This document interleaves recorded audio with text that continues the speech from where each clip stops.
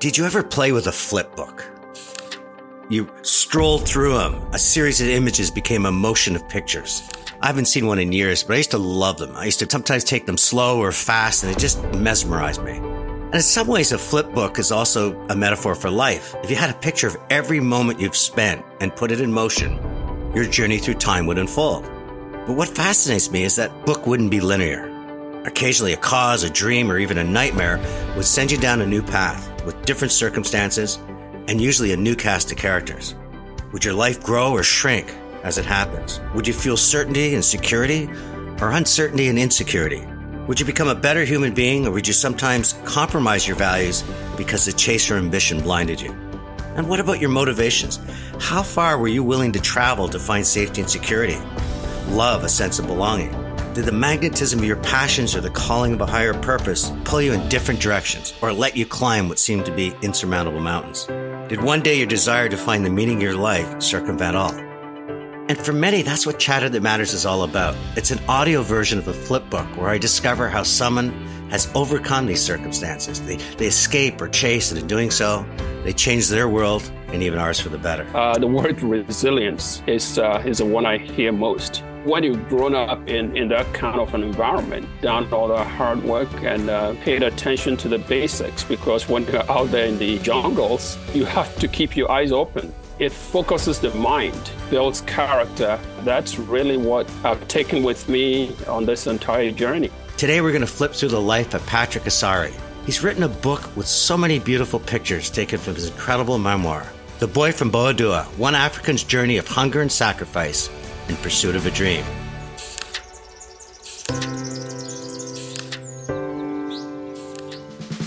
This is Chatter That Matters with Tony Chapman, presented by RBC. Patrick Asare, welcome to Chatter That Matters. Thank you very much, Tony. Thank you. And take us back to where your story begins in the jungles of Ghana. Just talk to us about your family, how you lived, and what you did to survive. I was born in this small village, very small, dusty village in Ghana, a small country in West Africa. I was born one of 14 children to two illiterate parents that lived in this village. My father was a subsistence farmer, and my mother was a homemaker, home taking care of 14 children in this small house. And this is a mud house, and you went around the small village, and everything around you was brown. Nothing was paved, and so dust everywhere. And most people made a living, eked out a living out of subsistence farming, and so poverty was the defining feature of this place. So that was a life for everyone in this village. How could your dad, working in these conditions, and your mom ever manage to feed 14 children? That was a difficulty, really, because subsistence farming is not like mechanized farming in the developed world, where you have a small plot of land and you can grow a lot of food. So you were the mercy of the weather. In West Africa, not much rainfall for most of the year, so your crops were very limited. And so my father, with a small plot of land, couldn't grow enough food to feed the family. So food was constantly rationed. And so we pretty much rationed food, and we were hungry most of the time. And I did a lot of work for a global charity called Global Citizens. And one of the things they talk about is the lack of hygiene, open defecation, not having proper sanitation.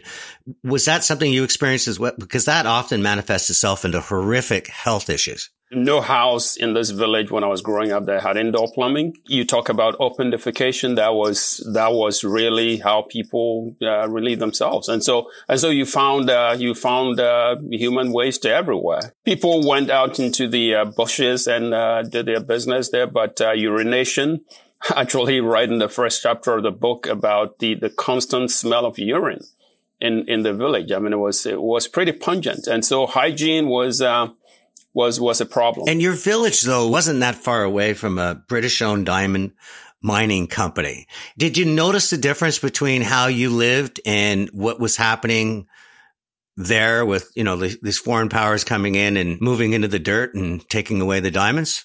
They had built a small township. It looked, we walked around the place. Sometimes, you couldn't go into the township because it was fenced off, and not physically fenced off, but you knew you couldn't go in there. And this was in stark contrast to the village where everything was brown. This place was green. Lush green. And this place had swimming pools. They had paved roads. They had beautiful schools and stores and everything. So it was Western European sort of environment right next to our medieval village. And talk to me about schooling, because we're going to get into your incredible, against all odds, educational journey. But at the time, sort of most of education was sort of just primary school. Yes. And often at the objection of parents because they needed you to help make money or work and do chores. About 99% of the parents in this village were illiterate, just like my parents. And so education was really not anyone's priority.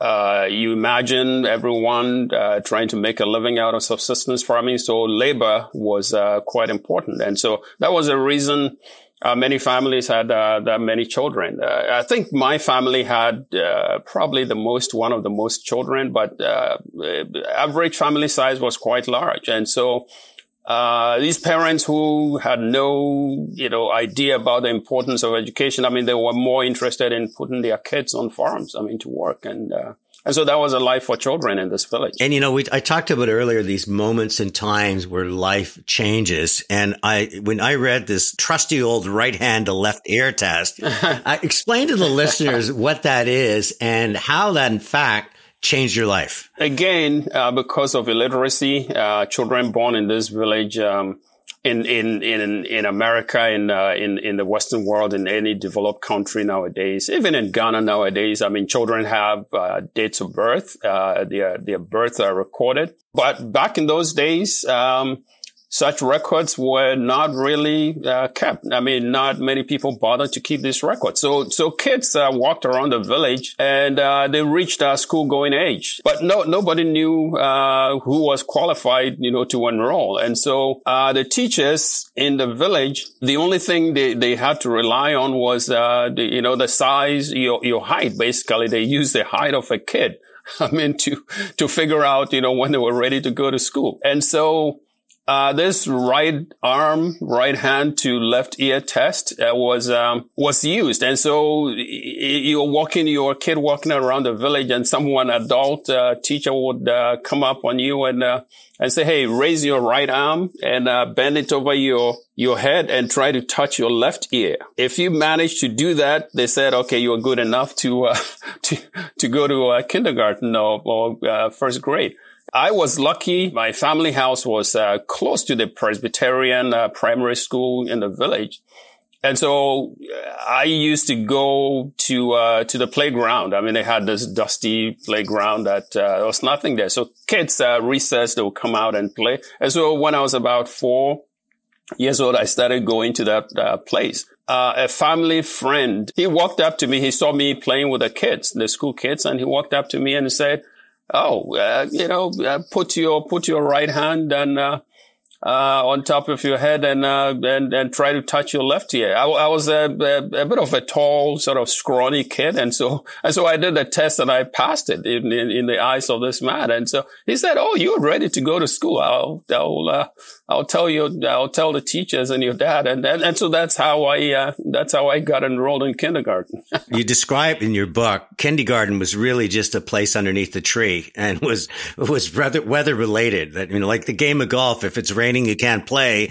In your case, if you had bad weather, you couldn't go to school. Exactly. And then when you move into the sort of the primary grades, you said you got to go indoors, but it's not the type of school that the Western world would consider, set up for education. So a funny story about kindergarten. So we sit under these trees and, West Africa, you have goats and chickens and, everything roaming around you. So, for the longest time, I was about 5 years old at the time. For the longest time, I thought the goats were our classmates, really, because when the teacher was, talking, he has an easel, under the tree and a chalkboard. And, so these goats will stand very still and watch what the teacher was doing. So, and then at some point they will just walk off. And so, but then moving on to first grade into a classroom, as you say, I mean, this was just a block of, a building block with 6 rooms. It was open, short walls. And he went into one of these rooms, and all there was a chalkboard, a chair for the teacher to sit on. We actually, there were no chairs and tables, like you have in your classrooms. Here, we actually had to bring our own chairs from home, I mean, to sit. So this was a bare, empty room with nothing. I mean, there was nothing there. And that was it. How did they know you were gifted? Because the way I read it through the book, you very soon go from just being able to touch your ear to really being someone that just loves to learn. Was there a moment when a teacher just looked at you and realized that, you know, this wasn't just, I'm going to give you a couple of years of reading and then you're going to go back and continue this cycle of poverty, but they saw something in you? Actually, not immediately. So every kid, I mean, just walked in there and you learned the alphabet, and they taught you 1 to 10, how to count to 1 to 10. That was very basic stuff. But starting about age 8, I realized that I love to read. There was just they'll give you one English book, textbook, and another one for math, and that was it. But I developed a love of reading, and so I started getting more and more into school stuff, and that's when my teachers discovered that this is a kid who could probably learn. And what I found so fascinating, and I would have to say even tragic about it, is there was another individual in that school, Francis, who also had this intellectual capability. And he comes back through your book more than once. It's almost, and sometimes I feel like you're guilty that you left him behind, because you realize that this is your path out and this is your path for their future. And even though he has the same intellectual capabilities, his heart doesn't roar the same way. You must have thought of that a million times in your life, why you are where you are. And Francis ended up staying back in that village. And I talk a lot about him in the book, purposely, because the way his life turned out really informs the way I view the world. And he was actually a better student than I was, but somehow the same level of passion that I had, to sort of force myself out of that village and to go on and pursue additional education beyond primary. And most kids ended at primary school level. About half went on to middle school. Middle school was a stopping point, for pretty much every kid in the village. But along the way, I decided that I wanted more. And I had this passion that just kept me going. I love the story. You're 11 years old. You got this insatiable appetite for reading. It's not like there's a library. And there's scraps of newspaper on the floor of a village square. And one day you pick up this newspaper and you start reading something that eventually changes your educational trajectory. So, food vendors in this village, street side food vendors, they didn't have plates or whatever. So they would just rip up, old newspapers and, wrap the food that people, so you went to buy bread or roasted plantain, they'll wrap it up in a piece of newspaper, and people finish eating and they just, discard it. And, so you see these, scraps lying around, and going back to me having this likeness for words on paper. So I used to go around the village picking up these scraps of newspaper and reading what was on them. So one day I picked one of these scraps, and there is a segment of an article about the most exclusive secondary school in the country. We talk about the diamond mining company and the expatriates who came from England and Europe to work there. So this exclusive secondary school was set up actually during colonial times. It was set up by the colonial governors of Ghana when Britain used to rule Ghana. So they set the school up to educate children of the colonial governors, ambassadors, university professors, and then kids who went to this secondary school then went on to Oxford and Cambridge universities in England, and then they returned to Ghana and became the prime ministers, the presidents, ambassadors. And so I was about, 10, 11 years old. I picked up this paper and read this thing and I said, wow, I mean, I want to become one of these people. I mean, and so that sort of, mapped out, the path. I mean, for me. So I knew that, going to this exclusive secondary school, could eventually get me to Oxford and Cambridge, and then I would come back to Ghana and become a big person. I mean, absolutely insane idea for a kid. I mean, standing in that dusty village to even have. But what I found was fascinating because a lot of people, especially in these circumstances, would just roll their eyes. You know, it's like a kid under a tree looking up at the stars saying, I'm going to go to the moon one day. But you somehow get the principals and teachers in the village behind you. You become almost a role model. And it must have been one of the first times this village said, there is a path out of here, at least with education. Everybody gets behind you and they're cheering you on, and you actually run this incredible gauntlet to the point where this school that really was never set up for someone like you opens their doors and saying, you're welcome to come here. But then you get hit with some pretty tough news. This whole journey, to gain admission to this exclusive school from that village I was standing in was quite a challenge. And so I had to give up, my breakfast money, to buy newspapers to read, because at that point I had to do real reading to stand any chance of, getting admission. So I went to school without breakfast, pretty much every day for 2 years. And then you were studying late into the night with kerosene lamps. The village had no electricity. And so it was sleepless nights. And I was doing all that without even the knowledge of my parents and the teachers. I mean, my parents saw I was doing this crazy midnight stuff, and I didn't know. So I actually take the exam, the entrance exam, and apply to the school and get my admission letter before I start talking to anybody about this insane dream that I had. And, so that's when the teachers were like, what just happened?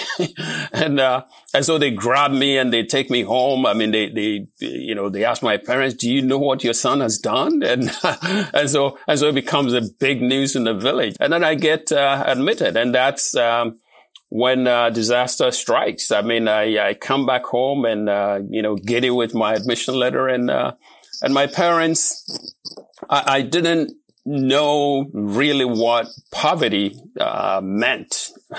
I knew, I somehow knew we're not that well off because we're going hungry and we're struggling all the time.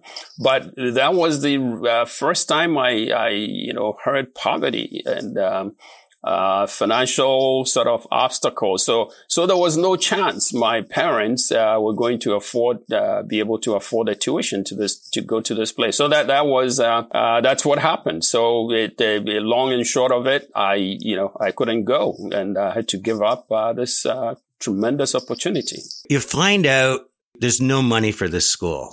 So what happens next? To say I was devastated would be an understatement. So I was totally sort of destroyed, and so I say, what's the point then? So I decided that I wasn't going to go back to the final year of middle school. I realized that maybe my place is on the farm, just like every kid in the village. And my parents realized that, I've been dealt a devastating blow. So no one really talked to me much, in those days. I was just, in a different zone. And so I was walking around the village, and, school reopened, and I look around and I said, all right, if I'm not going to school, then what next? So I just ultimately decided that, okay, I'll go back for the final year. Francis was there. And so we had this incredible bond. I mean, we're very, very close friends. He had actually taken the secondary school entrance exam the same year he had applied to a different school. a less prestigious school. And same story. His parents just didn't have any. And so he was going to go back to final year of middle school. So that I said, okay, I'll just go. I'll hang around with Francis and we'll spend a year. And then after the year, we'll see what happens. And then you get into it's still a pretty good school in comparison. You go to, I think it's called Oda. Oda, yes. You're doing well there, but then you actually get to go back to your dream for your last couple of years. How did you feel walking into that? Because people have been there for years and all of a sudden you don't have cultural nuance. You don't understand the rhythm of the school. I mean, you must have felt like a square peg in a round hole.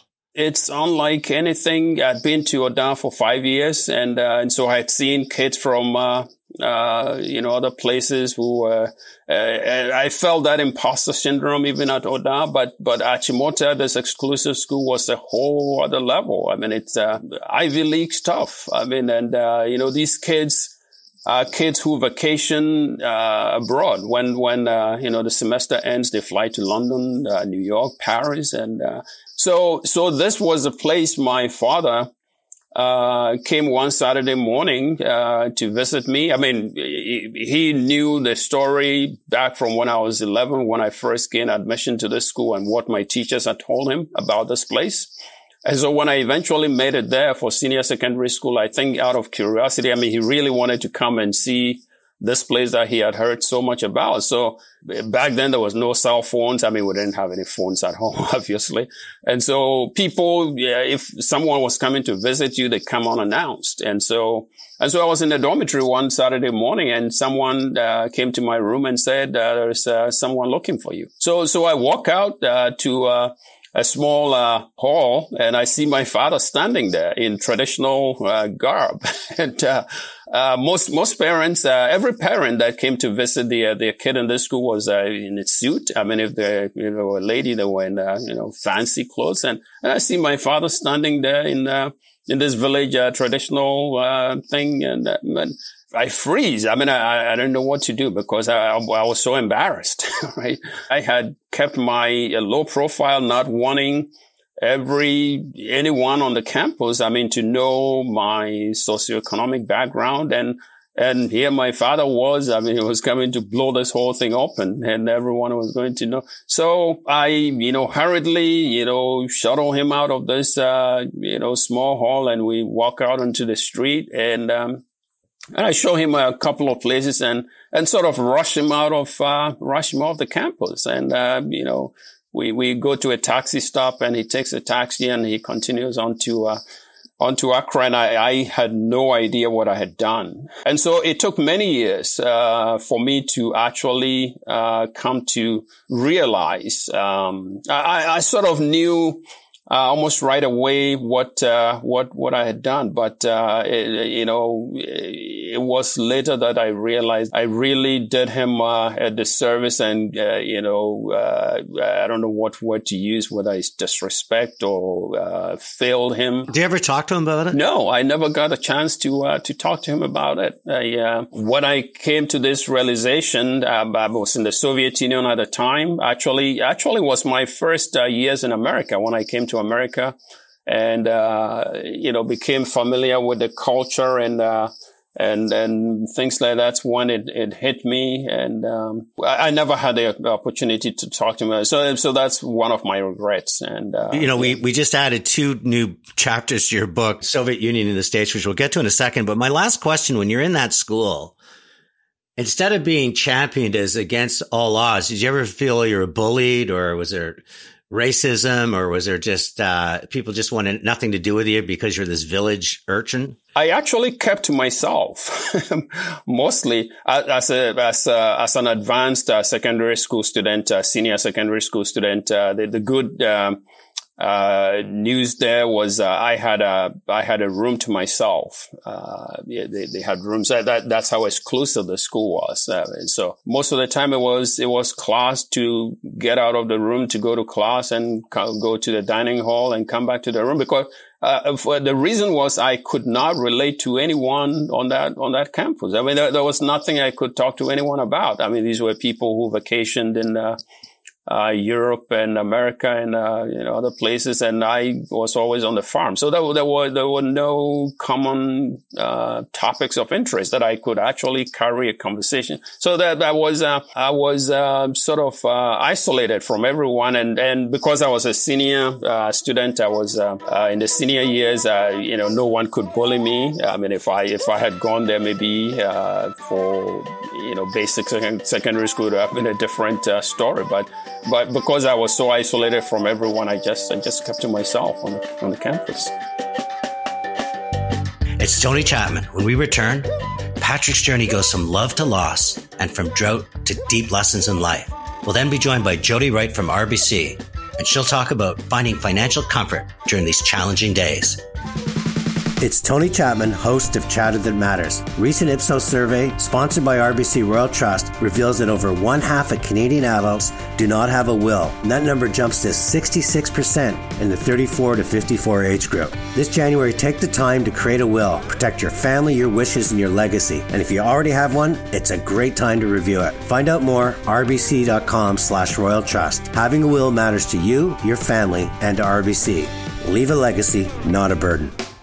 You're listening to Chatter That Matters with Tony Chapman, presented by RBC. The bar is the bar. I mean, we're going to set it where it is. When you are in that home environment where low expectations are accepted, right? You see what you see. But I had parents, who looked at life, differently. We're going to raise the bar.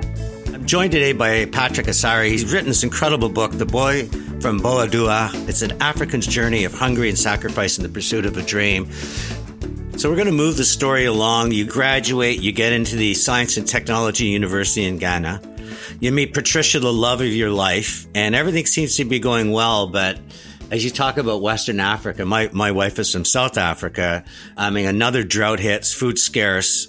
You can barely focus on class, and you end up in the Soviet Union. So if you're thinking this analogy of a flip book, that's a pretty big change from the village, making your way to this incredible school, the university. How did the Soviet Union come about? So, as you mentioned, I had, from secondary school, I gained admission to the Science and Technology University in Ghana, which is one of the top. There were 3 universities in Ghana at the time, and that was I was one of the top ones. I had been admitted to study electrical engineering. And so I go to this campus, and that was 1982, late 1982. And a drought has hit Ghana and the whole West African region. And so you talk about subsistence farmers depending on rain and stuff.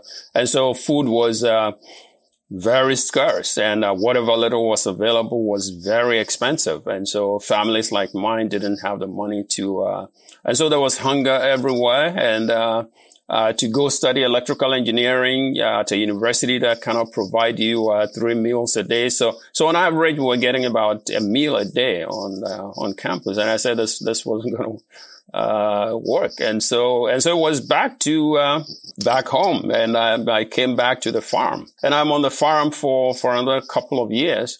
And in the meantime, I'm looking around to see what else, I can do. There is no job. There is no food. There is nothing. And so I knew about this, after Ghana gained independence from Britain in 1957. The Cold War was raging at the time. And so most African countries America and the Soviet Union were all over Africa jockeying for influence. So the bunch of African countries sort of aligned themselves with the Soviet Union post-independence. And the president of Ghana at the time, who Kwame Nkrumah, who was the who led the struggle for independence, he somewhat aligned himself with the Soviet Union. So there was this whole exchange program, government to government program that to young people in their early 20s, from Ghana to the Soviet Union to go to college.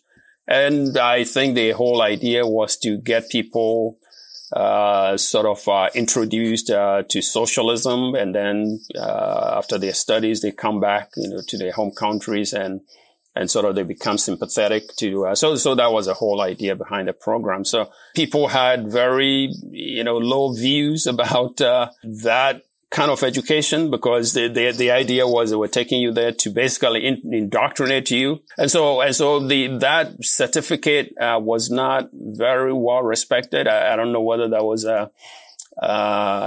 valid or not, but that is what I had heard. But at that point, with the drought and hunger and everything, I had no other options. And so I said, hey, let me look into this, other options. So, what do I have to lose? So I go and at that point, unfortunately, it had become very, very competitive because, other people, were just jumping into that queue. So again, I was lucky to get one of those scholarships. And that's what, took me to the Soviet Union. You leave this prestigious school, you go on to university, then you have to come back to the farm for 2 years. How small did that farm seem in that village seem, given you started to have a taste of the world? Having been to these places, it's almost like you are in a deep jungle in Africa, and you found yourself in London or New York. That's the contrast, because that was what these environments, especially at Chimota, that exclusive secondary school. This was a school with lush green areas. It had swimming pools. It had a golf course. It had everything. It had a hospital. These are different worlds. And so, to your point, to come back, to this farm in the middle of a jungle with nothing, no plumbing, no nothing. It was, you get to a point where you begin to question yourself. Is this my place? Is this supposed to be my place all along? And, you talk about imposter syndrome. How did the village people relate? Were you now trying to be so self-important because you'd been away and you could tell stories about it, and they just sort of, because in some ways you are what they're not. And that very often in society, that's not necessarily welcomed. I was from a poor family, and that's one thing that has never changed with me, even after all these years. The village has never left me. And so even after being on those, elite campuses, and, whenever I came back to the village, Francis was always there. He never left. And so whenever I came to the village, I was always with him. And, I related to everyone in the village. The way I did when I was in middle school. And the other reason was, no one in the village could even understand anything, I would say anyway, if I started talking about, the campus and what we did there. They couldn't understand anything. So there was no point in even, trying to do, talk like that or act like that. And you go to the Soviet Union, are you going at least with like-minded people, other people from Africa? So at least you have equivalent of a Francis to rely on, but it must have been another completely different landscape, where the Soviet Union at the height, of the Cold Wars, at least the way it's projected to the Western world, wasn't necessarily a colorful place. No, not at all. Very drab and, quite dull. And,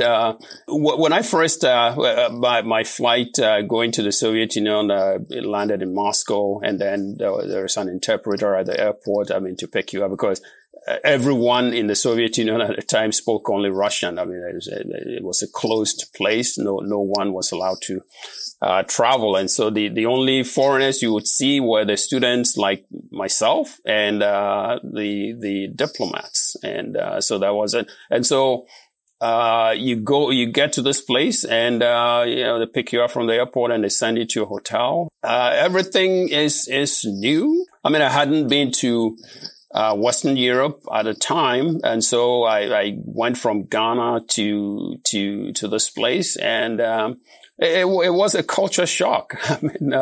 Everything is different. People look different. The language is different. Food is different. Everything is different. How old were you then, Patrick, when you were there? I was 23. Then you hear it was when you were in the Soviet Union, when you hear about your dad's passing. Yes. In the book, I realized how important he has been in terms of your value system. I've never left the village. And that sent you in a pretty dark place. I spent 6 years altogether in the Soviet Union. You get there and they put you, the first year is language school. So I was sent to Kiev, to study the language. So we studied the language for a 4 year until you're proficient enough to go to, the university to study whatever you came to major in. So I was in Donetsk, was about 2 months away from graduation. So I'd spent 6 years, and I had been back to Ghana, a couple of times to visit. And so my last visit to Ghana, my father was 81 years old at the time, and he had worked on the farm, throughout that time. And my idea at the point was, now I'm going to be an electrical engineer. I'll come back to Ghana and find a job, and then I'll get him to retire from the farm, because he had broken his back, for me and my 13 siblings. My father made the most difference in my life, because you talk about the passion and the drive that carried me from the village. I learned that from him. He had this relentless work ethic and never took no for an answer. He took charge of his life and his family, because he didn't have to do, what he did. The expectations in the village, parents, didn't really bother to take care of their children, but he took responsibility, and, he taught me, the values of hard work and discipline and, sacrifice, to have this idea that I wanted to come back and, get him to retire from the farm and reward him for everything he had done for me and my siblings and the entire family. And then I come back, about a few weeks before graduation, to search for a job in Ghana. And I land in Ghana, and I hear that he's passed away, and that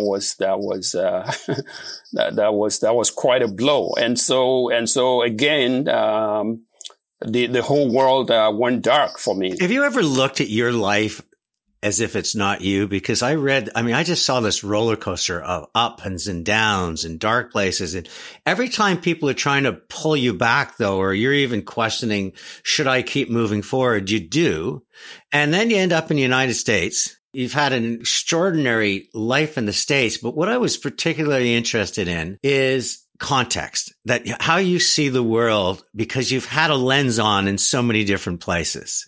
Marginalized communities, education, cycle of poverty.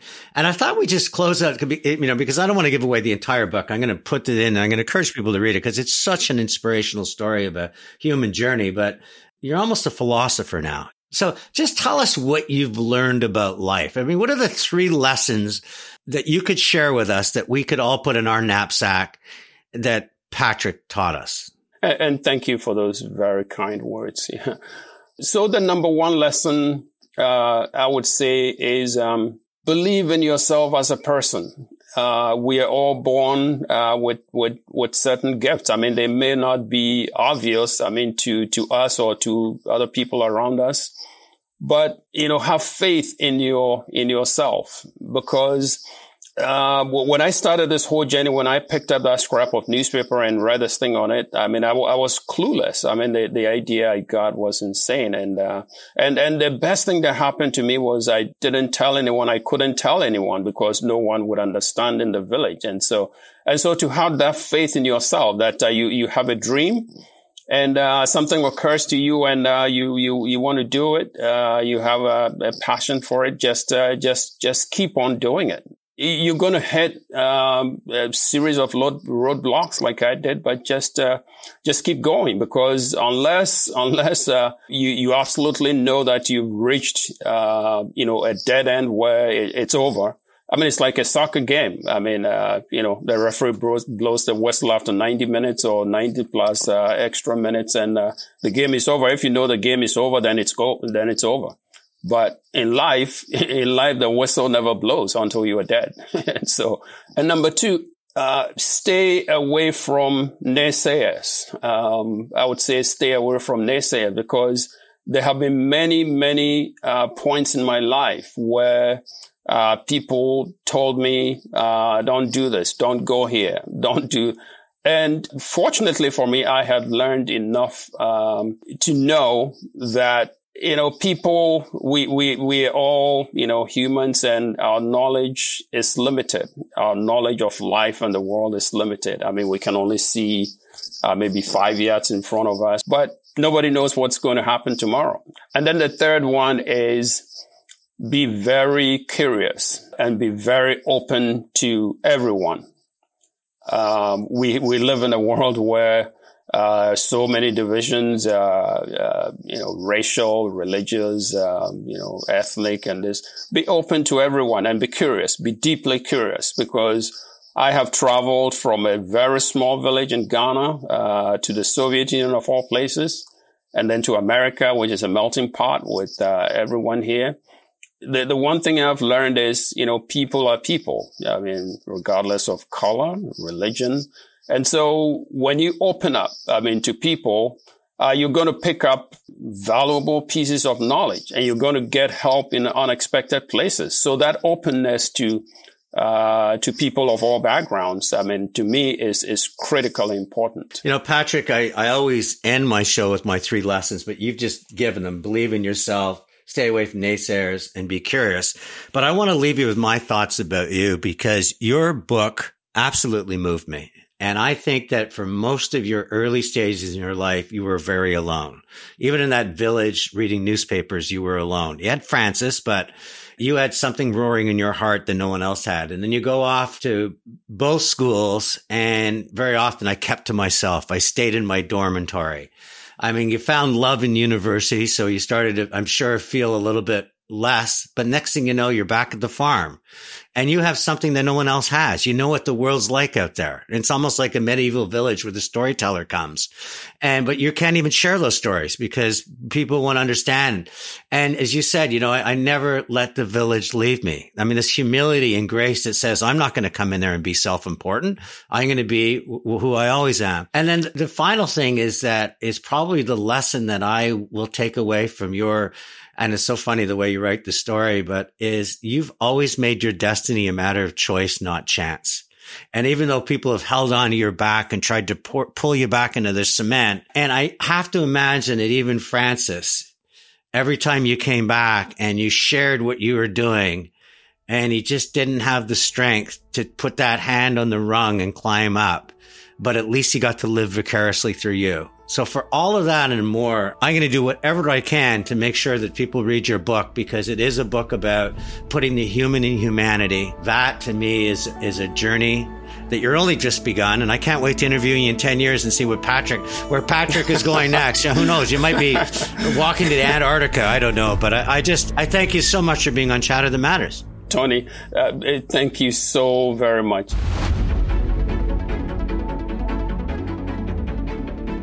Joining me for the first time on Chatter That Matters is Jodi Wright. She's the Senior Director at Youth and Young Adult Client Segment Strategies at RBC. Jodi, welcome to Chatter That Matters.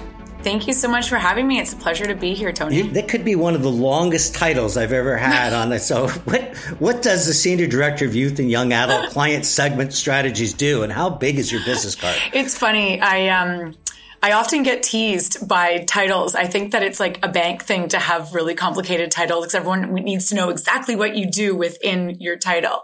But the easiest way of thinking of it is, how do we help our clients who are in the category from an age perspective of youth and young adults. And, we kind of loosely categorize those as essentially the under 25. So, individuals who are, newly starting out in their financial journey, shall we say. And, they might be looking at our Leo's Young Savers account, and they would be working with their parents and setting up, having a bank account and putting in their allowance and tooth fairy money or whatnot.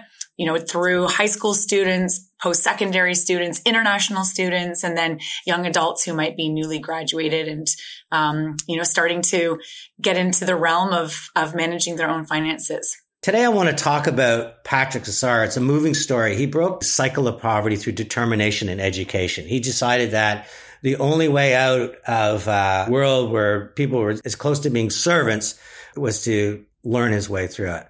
Where do we have to take this country? Because to me, where Patrick needed the basic math and writing and reading to do it, I would say a lot of Canadians who have the basic education could do so much more with their life if they had financial literacy, if they could make smart decisions versus, I would say, sometimes impulsive decisions. I think we are making strides. You know, when I compare to even myself growing up, when I think about how money was not really stuff that you really talked about with your friends or with your family. And I believe that things are shifting, that we're trying to normalize discussions about money and not make it taboo.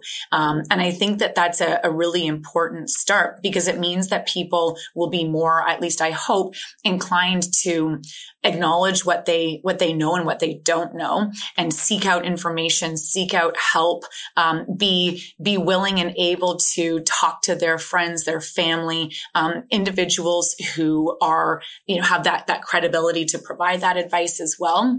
So like financial advisors, financial planners, when I think about in particular the younger generation, and so, Gen Z as an example, we are finding that they're a much more curious generation, and that they are more inclined than their slightly older generations to actually want to find out more about finances. And I think that part of it is that sort of the democratization of it, if you will.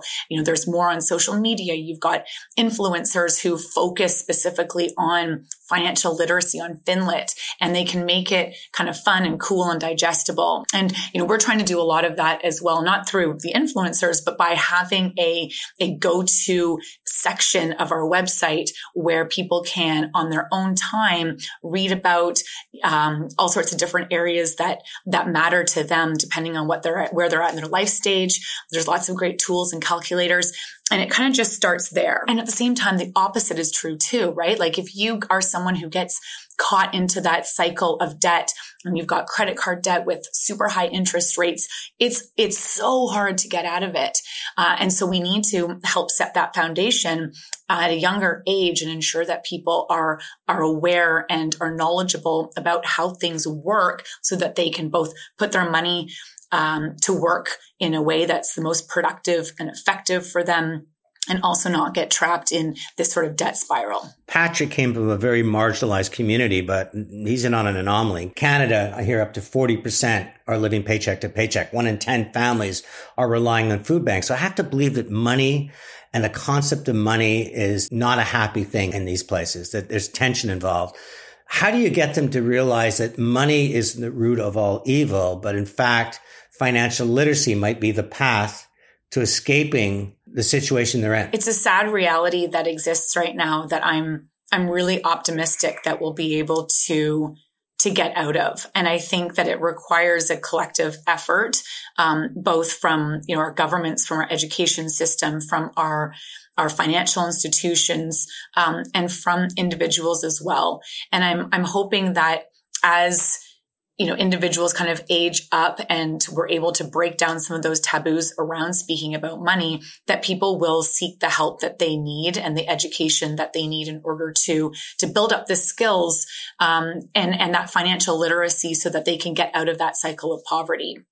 And that's easier said than done. And I'm not pretending that, by having that financial literacy, it's going to be a magic wand or anything like that. But speaking of skills, there needs to be also a recognition of how can I build up my own skills to have a job and have a meaningful career that is going to give me the income or an increased income that I need in order to be able to get out of that cycle. So I think it becomes a two-part. And I love how, here at RBC, we have RBC Future Launch, which really is geared towards supporting youth for the jobs of the future.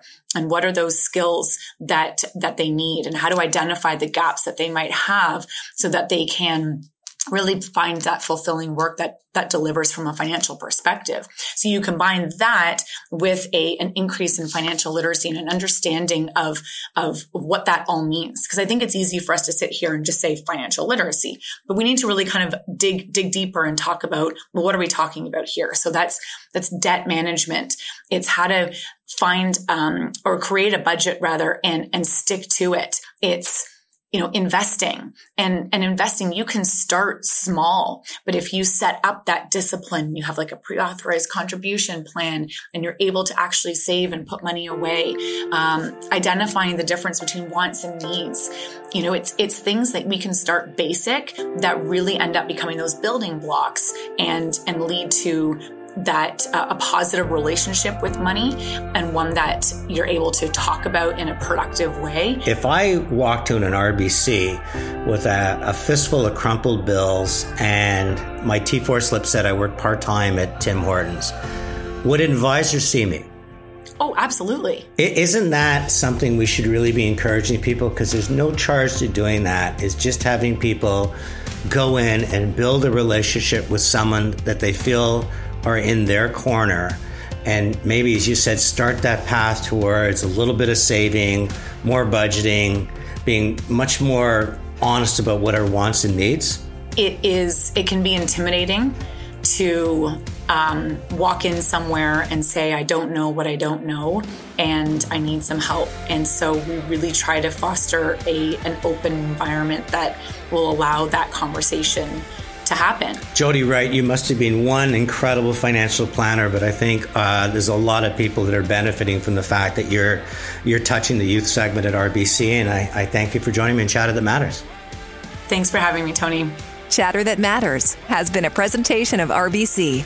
It's Tony Chapman. Thanks for listening, and let's chat soon. It's Tony Chapman from Chatter That Matters. I asked Canadians about their money matters. We talked debt, inflation, interest rates, and many were worried, and some felt they could lose everything. In response, RBC has created My Money Matters. It's a site where you gain financial knowledge, you learn how to manage debt, reduce stress. There's even tools and apps to help you deal with the realities of today. Visit rbc.com/money matters.